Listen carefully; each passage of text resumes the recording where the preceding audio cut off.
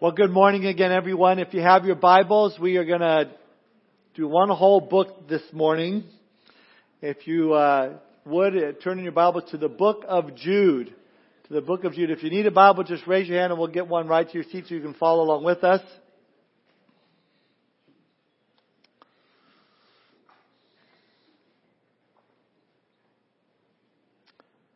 We're going to look at Jude. We're going to try not to make it bad. We're going to take a sad song and make it better. You know, I couldn't have passed that up. You guys know that.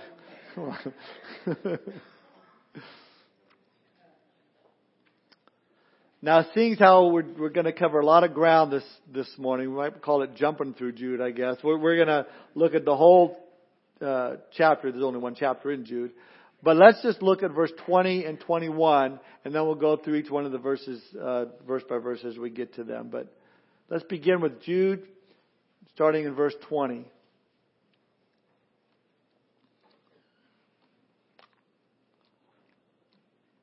But you, beloved, building yourselves up on your most holy faith, praying in the Holy Spirit, keep yourselves in the love of God, looking for the mercy of our Lord Jesus Christ unto eternal life. And that's the title of my study this morning, is Keeping Yourself in the Love of God. Let's pray.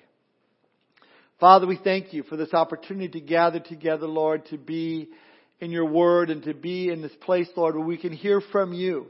Lord, anytime we dig into your word, we know your Holy Spirit is there to teach us, instruct us, encourage us, exhort us, convict us. Lord, we invite the moving and the working of your Holy Spirit into our lives this morning as we look to you and to your word. We pray your blessing upon our time. We pray, Lord, if there's anyone that has joined us that does not yet have a relationship with you, their sin is not forgiven yet, we pray, Lord, that they would come to know you and have their sin forgiven this morning. We thank you for our time. We commit it to you. In Jesus' name we pray. Amen. Now maybe you've heard the story, or the poem rather, about two frogs. It goes like this. Two frogs fell into a deep cream bowl. One was an optimistic soul, but the other took the gloomy view. While drowned, he lamented without much ado. And with a last despairing cry, he flung up his legs and said, "Goodbye." Quoth the other frog with a steadfast grin, "I can't get out, but I won't give in. I'll just swim around till my strength is spent, and then I'll die the more content." Bravely he swam to work his scheme, and his struggles began to churn the cream. The more he swam, his legs aflutter, the more the cream turned into butter. On top of the butter at last he stopped, and out of the bowl he gaily hopped. What is the moral? It's easily found. If you can't hop out, keep swimming around. I would say that's the moral of our story today. We can't hop out of here, this world, so we need to keep swimming around. And sometimes we may feel like we're drowning. There's no way out, but out of the immortal words of Dory the fish, just keep swimming, just keep swimming. Or as Jude puts it, keep yourself in the love of God. That really is the foundational theme of this wonderful epistle. Yet, Jude is going to warn us about certain false teachers that have infiltrated the ranks of the church. You might give the book of Jude a subtitle. It would be the Acts of the Apostates. You know, we have the Acts of the Apostles. This is the Acts of the Apostates, because really Jude describes these false teachers who are coming in with a wicked agenda, basically teaching that you could take the grace of God and pervert it and use it as a license to sin. And so this is where Jude really, like I said, wants to take a sad song and make it better, because he wants to encourage the Christian, in spite of these false teachers, to stand firm in the faith, fight for the truth, don't give up, and keep on swimming. So I've divided our section of Scripture into 2 points. If you're taking notes, we're going to see 2 things. Number 1, false teachers leading those astray. Number 2, true believers keeping them at bay. But first, Jude starts off with an introduction. Look at verse 1. Jude, a bondservant of Jesus Christ and brother of James, to those who are called, sanctified by God the Father, and preserved in Jesus Christ, mercy, peace, and love be multiplied to you. I love the fact that he lays out what we are in Christ. We're called, we're sanctified by God, we're preserved in Jesus Christ. And then he says, mercy and peace and love be multiplied to you. I love that. Now Jude, understand, was a brother of James, the writer of the book of James. According to Mark chapter 6 verse 3, both Jude and James were half-brothers of Jesus. Now it's always been interesting to me when you read the book of Jude that Jude didn't list his credentials when he started his letter. He didn't say, listen, Jude here, stepbrother of Jesus, Lord's half-brother, listen to what I have to say. No, he just looked at himself as Jude, a bondservant of Jesus Christ and brother of James. See, although James and Jude had grown up in the same household of Jesus initially, they did not believe that their brother was the Son of God. And you can imagine, imagine growing up with Jesus as your brother. James, Jude, why can't you be more like your brother? Room's always clean, bed's always made, always polite. And you can almost hear them saying to each other, Jesus this, Jesus that. Why can't you be more like Jesus? It's no wonder they didn't believe until after the resurrection, because that's what it took. It wasn't until after the resurrection that we see them numbered with the disciples in the upper room, according to Acts 1:14. Here's my point. I think that sometimes we think that being nice to our neighbors, maybe mowing their lawn, bringing them over some cookies, or smiling when they drive by, that somehow that's going to suddenly convert them to Christianity. Oh, thank you for the cookies. What must I do to be saved? No, it's not that it's wrong to bring them cookies, but there's no nicer person than Jesus Christ. And his brothers did not believe on him until the cross, until the resurrection. That's why it's so important to preach Jesus Christ, his death and his resurrection. Preach the cross. Preach him being crucified. See, you can wave to your neighbor for 20 years and wave him right into hell. Or you can take the time and make the point to say, hey, you know what? Jesus loves you. He died on the cross for your sins, rose again from the grave. And if you believe in him, you can have eternal life and your sin forgiven. Well, Jude here tells us next why he's writing this epistle. And he brings us to our first point, false teachers leading those astray. Look at verses 3 and 4. He says, Beloved, while I was very diligent to write to you concerning our common salvation, I found it necessary to write to you exhorting you to contend earnestly for the faith which was once for all delivered to the saints.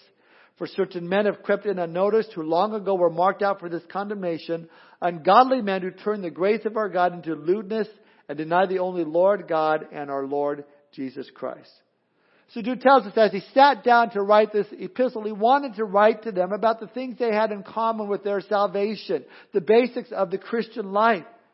And as he's sitting down and he's beginning to write, all of a sudden, evidently, the Spirit of God moved on him in such a way to go in another direction that he might sound a warning to the church about these false teachers.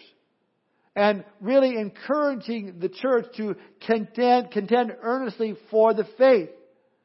I think we are much in the same place that Jude was so long ago, only worse.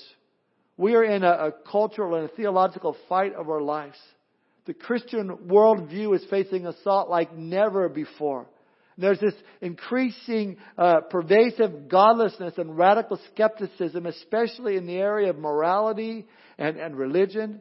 And as a result, the moral rule book is being rewritten. Right has become wrong, and wrong is right, just as what a mark of the last days would be. That's why I believe Jude's words for us today are even so much prevalent for us. Jude tells us, don't back down. Contend earnestly for the faith. Last night there was a fight, two battles between a boxer and an MMA fighter. And it was, thousands of dollars. They made lots of money. And the boxer won, the MMA fighter, and which everybody thought that would happen. But you think they were contenders. They were contending. They were in this box. They were fighting one another. And that is what in that sense, we're contending for the faith. Standing up for the faith. Fighting against those that would come against the faith. Verse 4 says, because certain men have crept in unnoticed, ungodly men. That's where our fight, why we're fighting.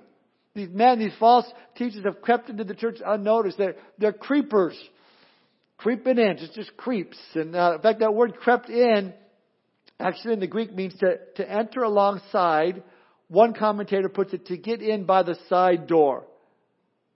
False teachers don't come, hey, I'm a false teacher, I'm coming in, I'm going to share with you what all my false, they don't do that. They come in, they sit quietly, then they come in the side door, And really we've seen that over the years, false teaching has slipped into the side door and entered alongside of the truth, all in the name of love and tolerance. Oh, we just need to be accepting. Jude tells us these creeps are the ones who turn the grace of God into lewdness and deny the only Lord God and our Lord Jesus Christ. I have to say that I'm appalled at churches that started out solid in doctrine, solid in their walks with the Lord, now because of false teaching has drifted away. And you find many pastors today that calling themselves transgender pastors, homosexual pastors. How do we get that far? 20 years ago, 10 years ago, you wouldn't hear stuff like that.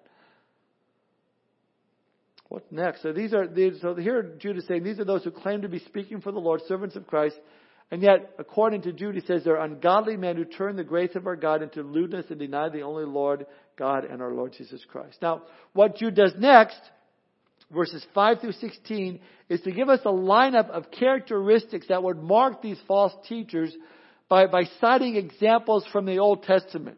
6 characteristics that mark a false teacher that could easily lead us away and down that path of if we're not careful. And the first one that he brings up is that of unbelief. Unbelief. And Jude cites for us the children of Israel when they're about to enter the promised land. Look at verse 5. He says, but I want to remind you, though you once knew this, that the Lord, having saved the people out of the land of Egypt, afterward destroyed those who did not believe. Remember, there was 10 spies that were filled with unbelief, and their unbelief then spread throughout the whole camp and congregation of Israel. And then the people cried out, oh no, let's go back. We can't go. There's giants in the land. Yeah, God said that He's given us the land, but oh no, we don't believe that. But we saw the giants. And unbelief, they left because of unbelief. And Jude is warning them that unbelief will keep them from entering into all the blessings that God has for them. Unbelief is a thief. That's the worst part. They say only those who believed God and took a stand on His faith and God's promises went into the land and enjoyed the blessings of God. But the others, we know that they died in the wilderness because of unbelief. And that's what unbelief will do. The next thing we see is pride and rebellion. Look at verse 6. And the angels who did not keep their proper domain, but left their own abode, He has reserved in everlasting chains under darkness for the judgment of the great day. Now, Jude is mentioning here the angels that fell. And this is a reference to the angels that God created, and the concept that they kept not their proper domain means that they rebelled against God. They turned against God and with Satan, and they were kicked out from heaven. They were separated from God and removed from His presence. In fact, some of them, according to Jude here, they're so wicked that they're actually incarcerated. They're kept in chains until the great day of judgment. Not all of them. We know that some of them are around here as demons and are attacking us daily. But Satan, of course, is the one that led this rebellion. You read Isaiah chapter 14 and you see why.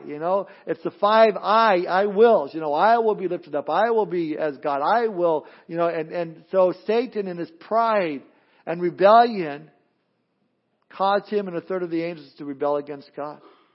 See, pride and rebellion have led many away from the truth. Look what I have done. Look how you've not done it as well. And that's what happens. The third example that Jude cites is found in the Old Testament is sexual immorality. Look at verse 7.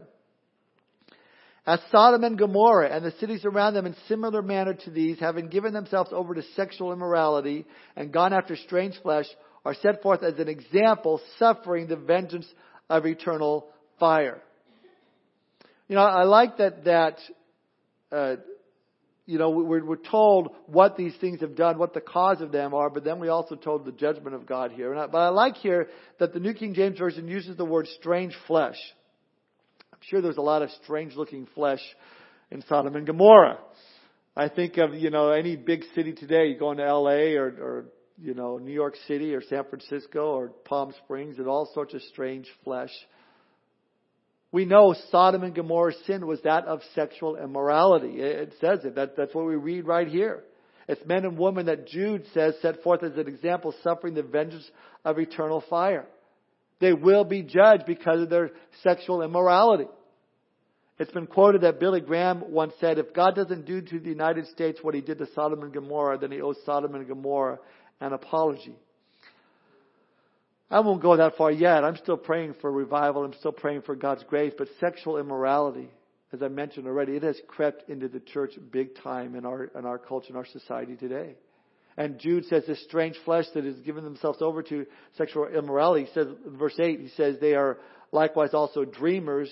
They defile the flesh. They reject authority and speak evil of dignitaries. Man, again, I'm looking at our culture today. I turn on the news and that's what I see all the time. These protests and these fights that are going on and false teachers speaking evil of dignitaries, disrespecting dignitaries. They protest against rules and those in authority. In other words, they're taking out on the police because the police represent authority. They take it upon men in high places. You know, the president, the governors, and the mayors are made responsible for anything that happens in the nation and state of the city, regardless of whether they're responsible or not. Oh, it's your fault. You know, the protest, it's the president's fault. It's just, no. It's men's evil hearts. That's whose fault it is. But we live in a culture where there's a loss of respect for authority. This is what Jude is saying at that time as well. Satan is working overtime. Now look at verse 9. Jude says, yet Michael the archangel, in contending with the devil, when he disputed about the body of Moses, dared not bring against him a reviling accusation, but said, the Lord rebuke you. Now it brings up Michael the archangel contending with the devil. And he says, he's speaking about these false teachers. He says they defile themselves, they're filthy, they speak evil of dignitaries. And yet, in contrast, as I said, we have Michael. Now apparently Michael is the archangel. He's, specifically called an archangel. And he was having this contention with Satan, the devil, and it took place evidently over the body of Moses after Moses has died. Remember, Moses went up into the hills, and that was it. We don't know what, where he was buried or where he went or what happened to his body. I mean, I was thinking about this. Could you imagine if they found the body of Moses today? I mean, it would be crazy. People would be worshiping the spot where it was at. They would be setting up, monuments and worshiping the grave of Moses. I mean, it would just be crazy. It'd be out of control. But for some reason, and God knows why, He's designed it that we don't know where Moses' body was buried. We don't even know what happened to Moses at his death. But evidently, Michael does, and he was going to do something with the body, bury it, stash it, or something that we don't know. But it's interesting that it says that Michael the archangel, indicating that there's one archangel, and that Michael was contending with Satan over Moses' body. Yet notice that Michael the archangel didn't directly rebuke the devil, even though Michael is this powerful, powerful archangel. He didn't say, I rebuke you, Satan, you get out of my face. He didn't say, Beelzebub, buzz off. He didn't say that. No, all he said was, the Lord rebuke you. See, you always want to keep the Lord between you and the devil. You don't want to have a boxing match with Satan. Come on, devil, I'll take you on and you box with the devil. Now, there are people, they go out there and for some reason they want to talk to the devil and rebuke the devil and tell the devil where to go and what to do. And I think the devil just sits back and laughs. I rebuke you, devil. And he laughs. That's my impersonation of the devil. Just I don't know if he laughs like that or not. But when you say, the Lord rebuke you, man, that's when he trembles. That's when he flees. Keep the Lord between you and the devil. Man, if you go out against him on your own, you'll get beat up. But when Satan comes knocking at your door, just, Lord, someone at the door for you. And then the Lord will answer for you. He will. He'll fight the battles for you. Now again, back to these false teachers, those who have given themselves over to apostasy. Jude says, these guys in verse 10, they speak evil whatever they do not know, or whatever they know naturally like brute beasts. In these things they corrupt themselves. Woe to them, for they've gone in the way of Cain. Now this is the fourth example of the Old Testament, that of Cain. What was Cain's problem? Hatred. Number 4, hatred. Cain hated his brother and murdered him. And the way of Cain is to have a heart that's filled with hatred, a heart that's filled with jealousy and retaliation and hatred. Jude said those that have gone that way of Cain, their hatred filled their hearts. Hatred is a powerful weapon of the enemy. Next, number 5 is greed. Look at verse 11. They have run greedily in the air of Balaam for profit. Now this is an interesting story. If you recall, the king of Moab, Balak, came to Balaam knowing that he was a prophet. And he said, hey, there's way too many of the children of Israel coming my way. And so would you do me a favor? Would you curse the children of Israel for me? Let's cut their numbers down. Now, even before Balaam asked, the Lord told him not to curse the Israelites, but Balaam didn't listen to him. And it says to Balak's messengers, he says to his messenger, hey, even if you offered me, let's say, a house full of silver and gold, I wouldn't curse them. Basically, he's saying, you give me some money and maybe we'll talk. And they came back and they offered him a house full of silver and gold, and off he went to curse the children of Israel. However, along the way, his donkey started crashing into the wall, smashing Balaam's foot in the process. And so he starts beating the donkey and shouting, you dumb donkey, you crushed my foot. When all of a sudden the donkey turns and actually speaks and says, why are you kicking me? Haven't I always been a good donkey? Maybe he said it, donkey? I don't know, like that. It's an amazing thing. God actually allowed this donkey to speak. Now what's even more amazing to me is not that the donkey spoke, but that Balaam didn't miss a beat and spoke right back to the donkey. Instead of just freaking out over a donkey speaking, he answered, I'm kicking you because you won't move. This conversation going on. Then all of a sudden Balaam looks up and he saw why his donkey wasn't moving, because an angel was blocking their way. And Balaam was reminded that God was telling him to speak only what he would put in his mouth. But because of greed, Balaam didn't listen. He didn't listen. And later he would tell Balak that he can't curse the Israelites, but if they would send the Moabite senoritas in with them, with their little false gods, then the Israelite men will see them and get involved with them and will start to worship the little gods of Moabite women, and then God will judge them. And that's exactly what happened. But Jude's point is that greed is a huge factor with false teachers and have brought many men down, and we certainly see that today as well. So we have 5 things so far. Number 1, unbelief. Number 2, pride and rebellion. Number 3, sexual immorality. Number 4, hatred. Number 5, greed. And then Jude brings us to the end of verse 11 with the rebellion of Korah. Look at verse 11. Woe to them, he says, for they have gone in the way of Cain, have run greedily in the air of Balaam for profit. He says, and perished in the rebellion of Korah. What was Korah's sin? That's number 6, envy. Envy. Now we find his story in Numbers chapter 16.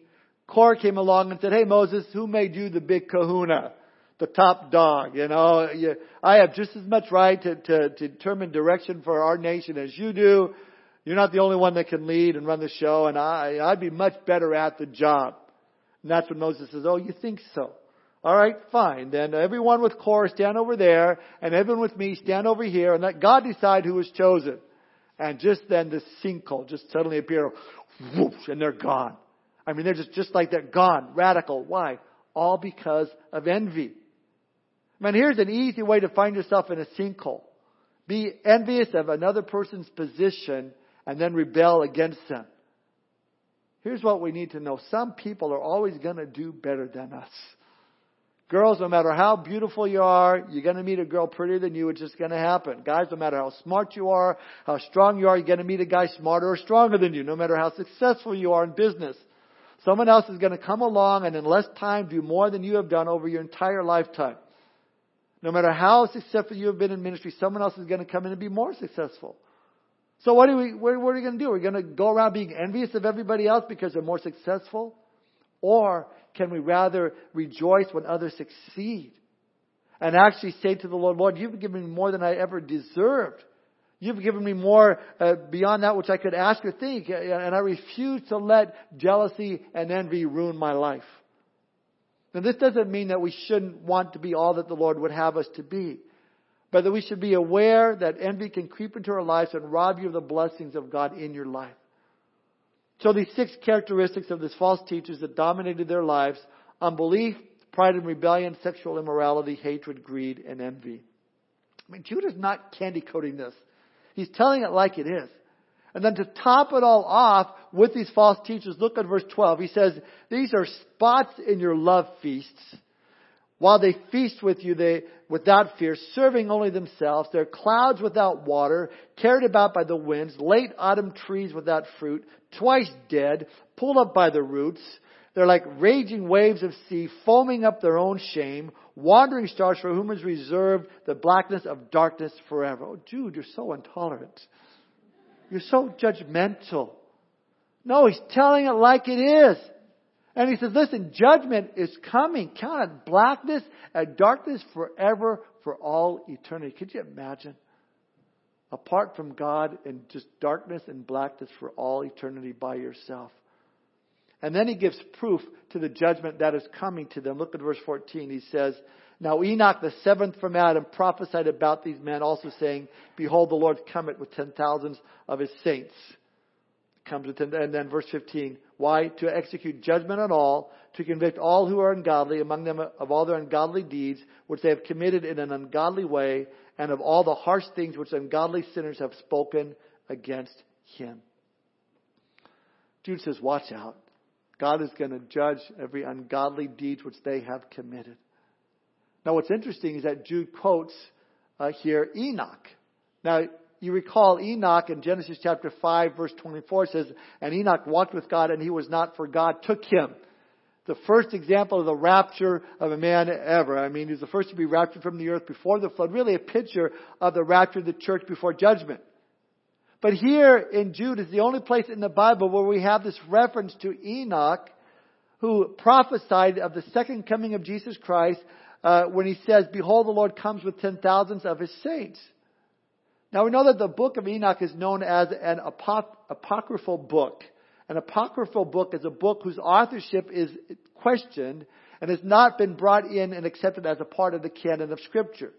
There's doubt to its authenticity or its inspiration. So this book of Enoch is an apocryphal book of Enoch as such. Now Jude, no doubt, was aware of this statement of Enoch from somewhere else. This book of Enoch, the apocryphal one, does have this statement in it, but the book of Enoch that we have didn't show up until after the 2nd century. So whoever wrote that book actually took it from Jude's words here and made it look like, it was the book of Enoch and looked like it was an authentic book. But it was not. But somewhere Enoch did prophesy that the Lord comes with 10,000s of his saints, and he's coming to execute judgment on all, to convict all who are ungodly among them of all their ungodly deeds. And then he goes on and he explains that they are, in verse 16, grumblers, complainers, walking according to their own lust, and they mouth great swelling words, flattering people to gain advantage. Man, and that's what we see in our culture today. I mean, you got the far left, and they're just coming up with they're all into the sinful actions, and they just playing each man's emotions, and then they start buttering one up and flattering one another and talk about how wonderful they are and living these ungodly lives in according to their own lusts.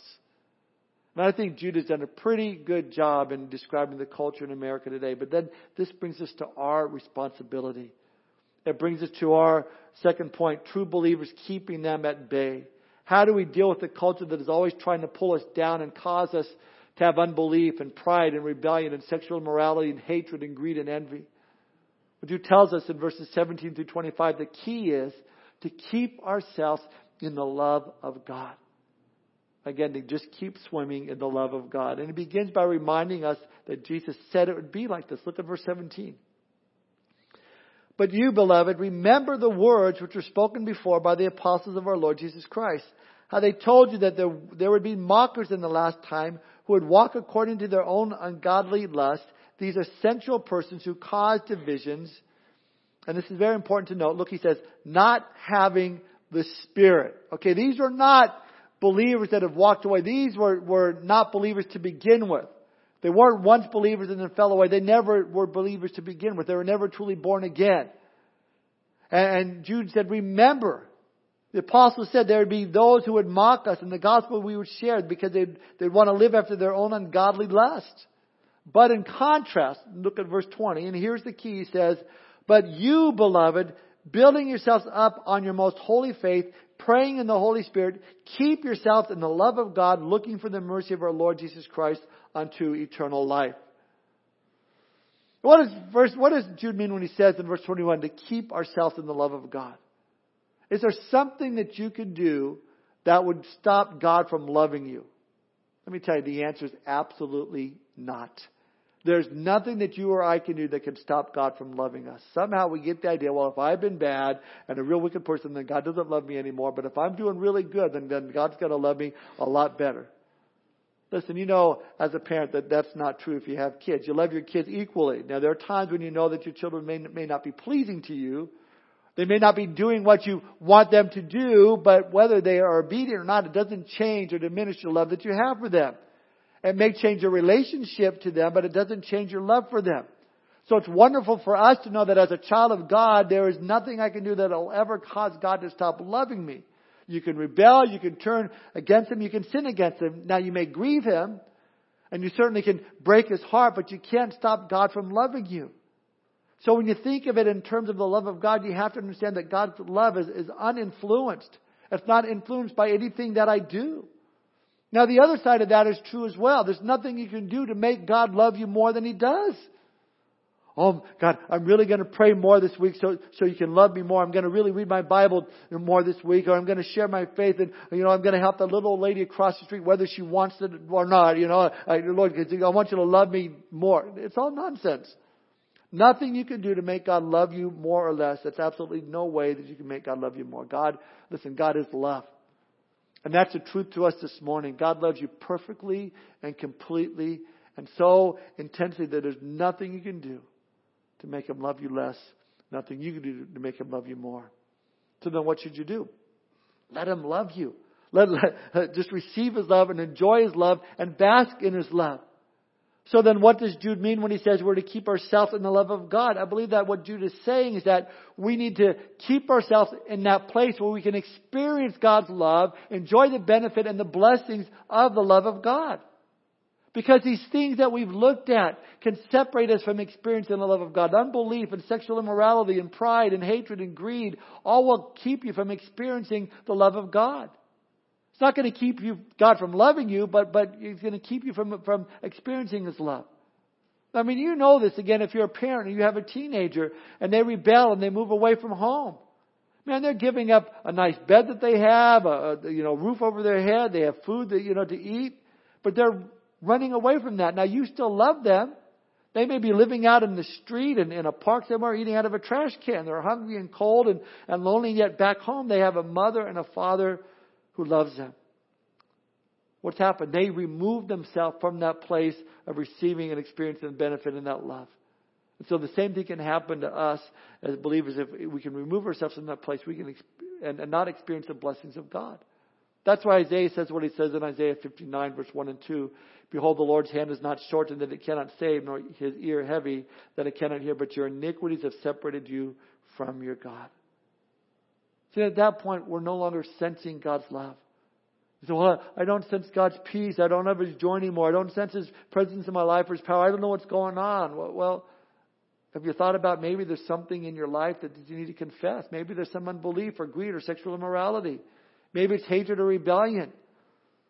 Listen, God wants to pour out His love and blessings on your life, but we have to make sure we're right with that we keep ourselves in the love of God, to stay in that place where we can enjoy the blessings of God. Finally, in these last 5 verses 20 to 25, Jude is going to give us 5 steps in keeping ourselves in the love of God, and then we're going to close with this. Look at verse 20 again.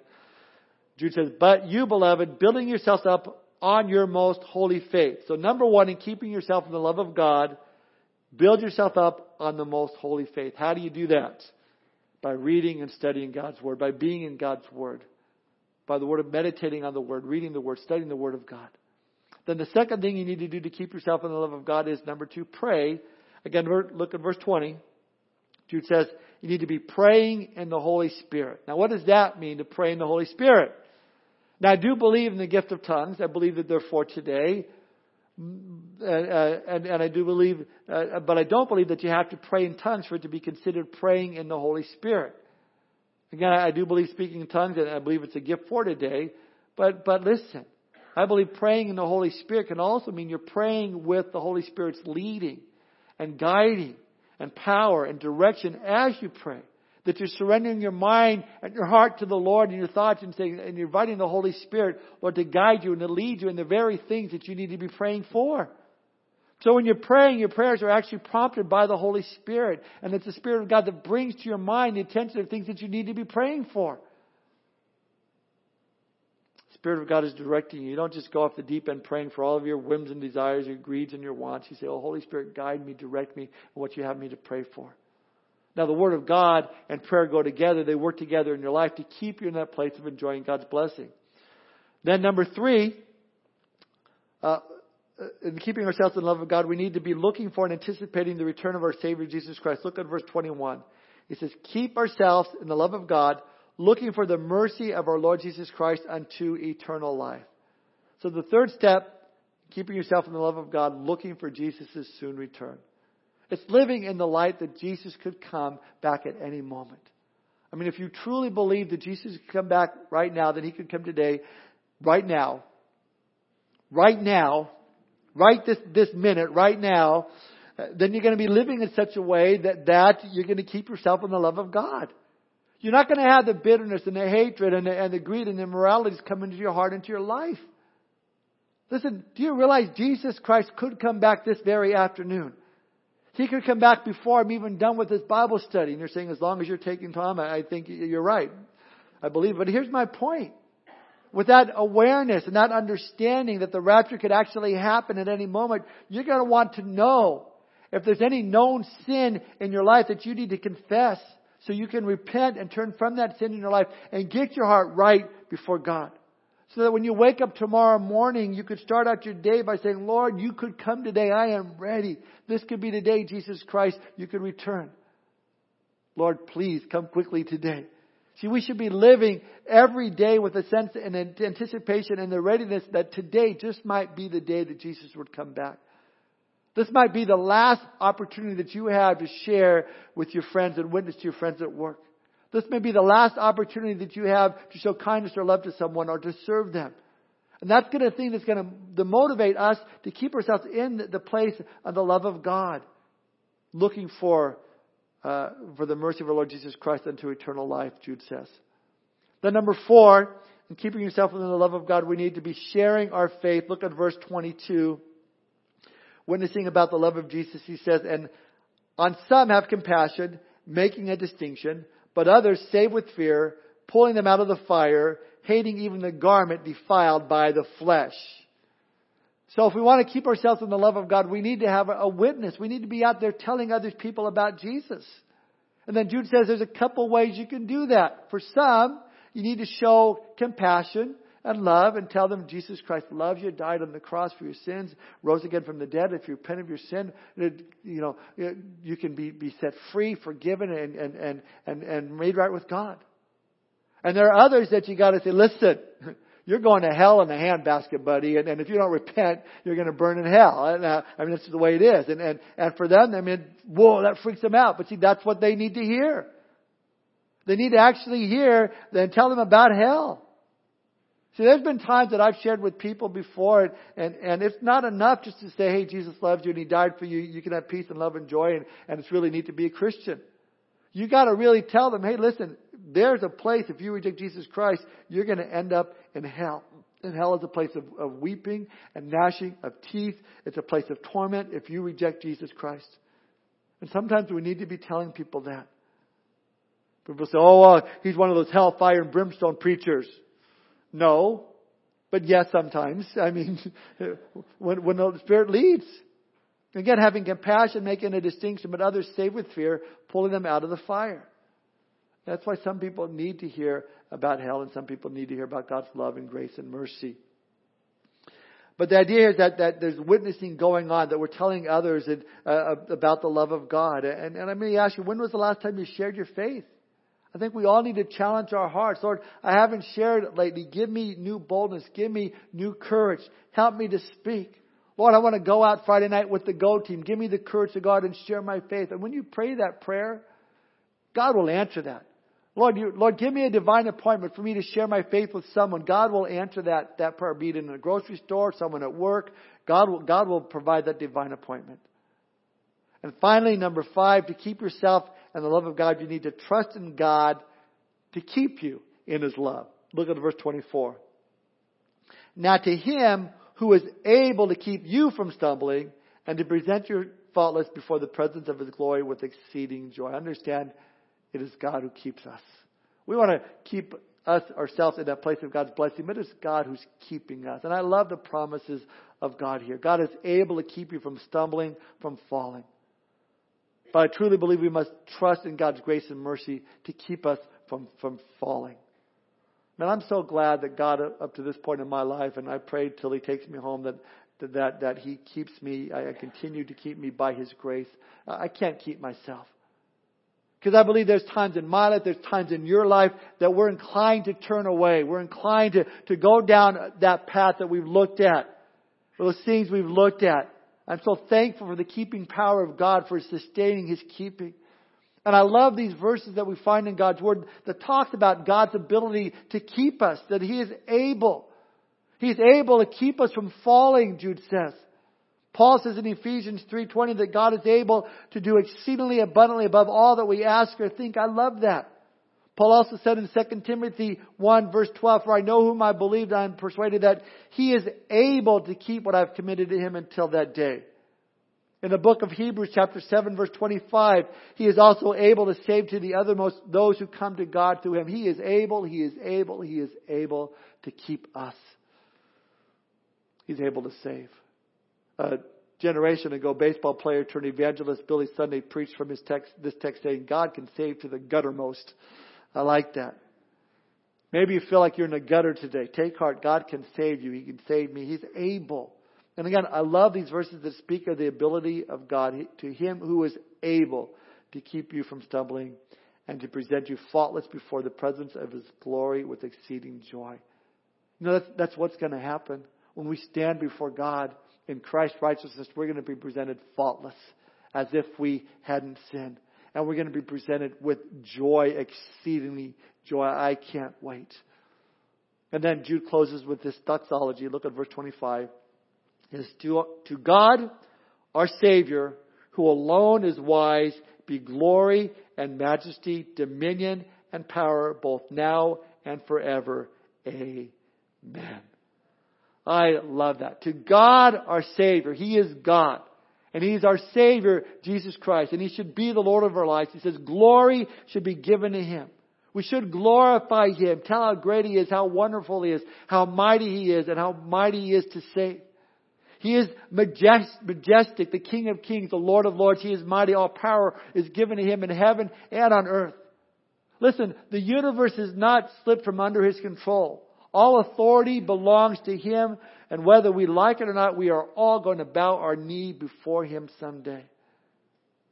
You see, these days of apostasy, we as God's children need to bring glory to the name of Jesus Christ, to hold Him up before an evil, Christ-opposing and rejecting world.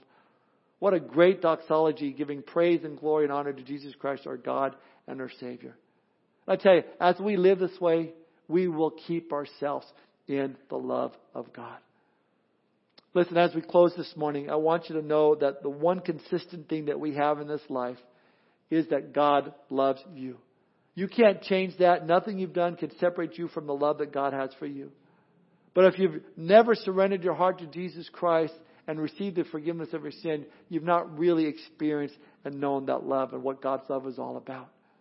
For God so loved the world that He gave His only begotten Son, that whosoever would believe in Him would not perish but have everlasting life. That's God's love. And if you've not given your life to Jesus Christ, I encourage you this morning, don't leave here without making that commitment to Him. Let's pray together.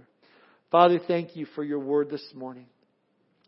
Thank You for the things that we can examine in our lives, Lord, and to know what we need to stay away from, Father. But also know that You are able to keep us in that place to experience the love that You have for us. And Father, I pray that we would continue to contend for the faith, Lord, that we would not slack off, that we would not backslide, but we would continue to keep swimming, keep ourselves in that place, Lord, where we can be used by You, God, to witness, to share faith, to point Christ to this world around us. Fill us with Your Holy Spirit. Empower us to do that which You've called us to do, we pray. We thank you for this time, Lord. Bless our week as we go our way, Lord. Give us those divine appointments, we pray.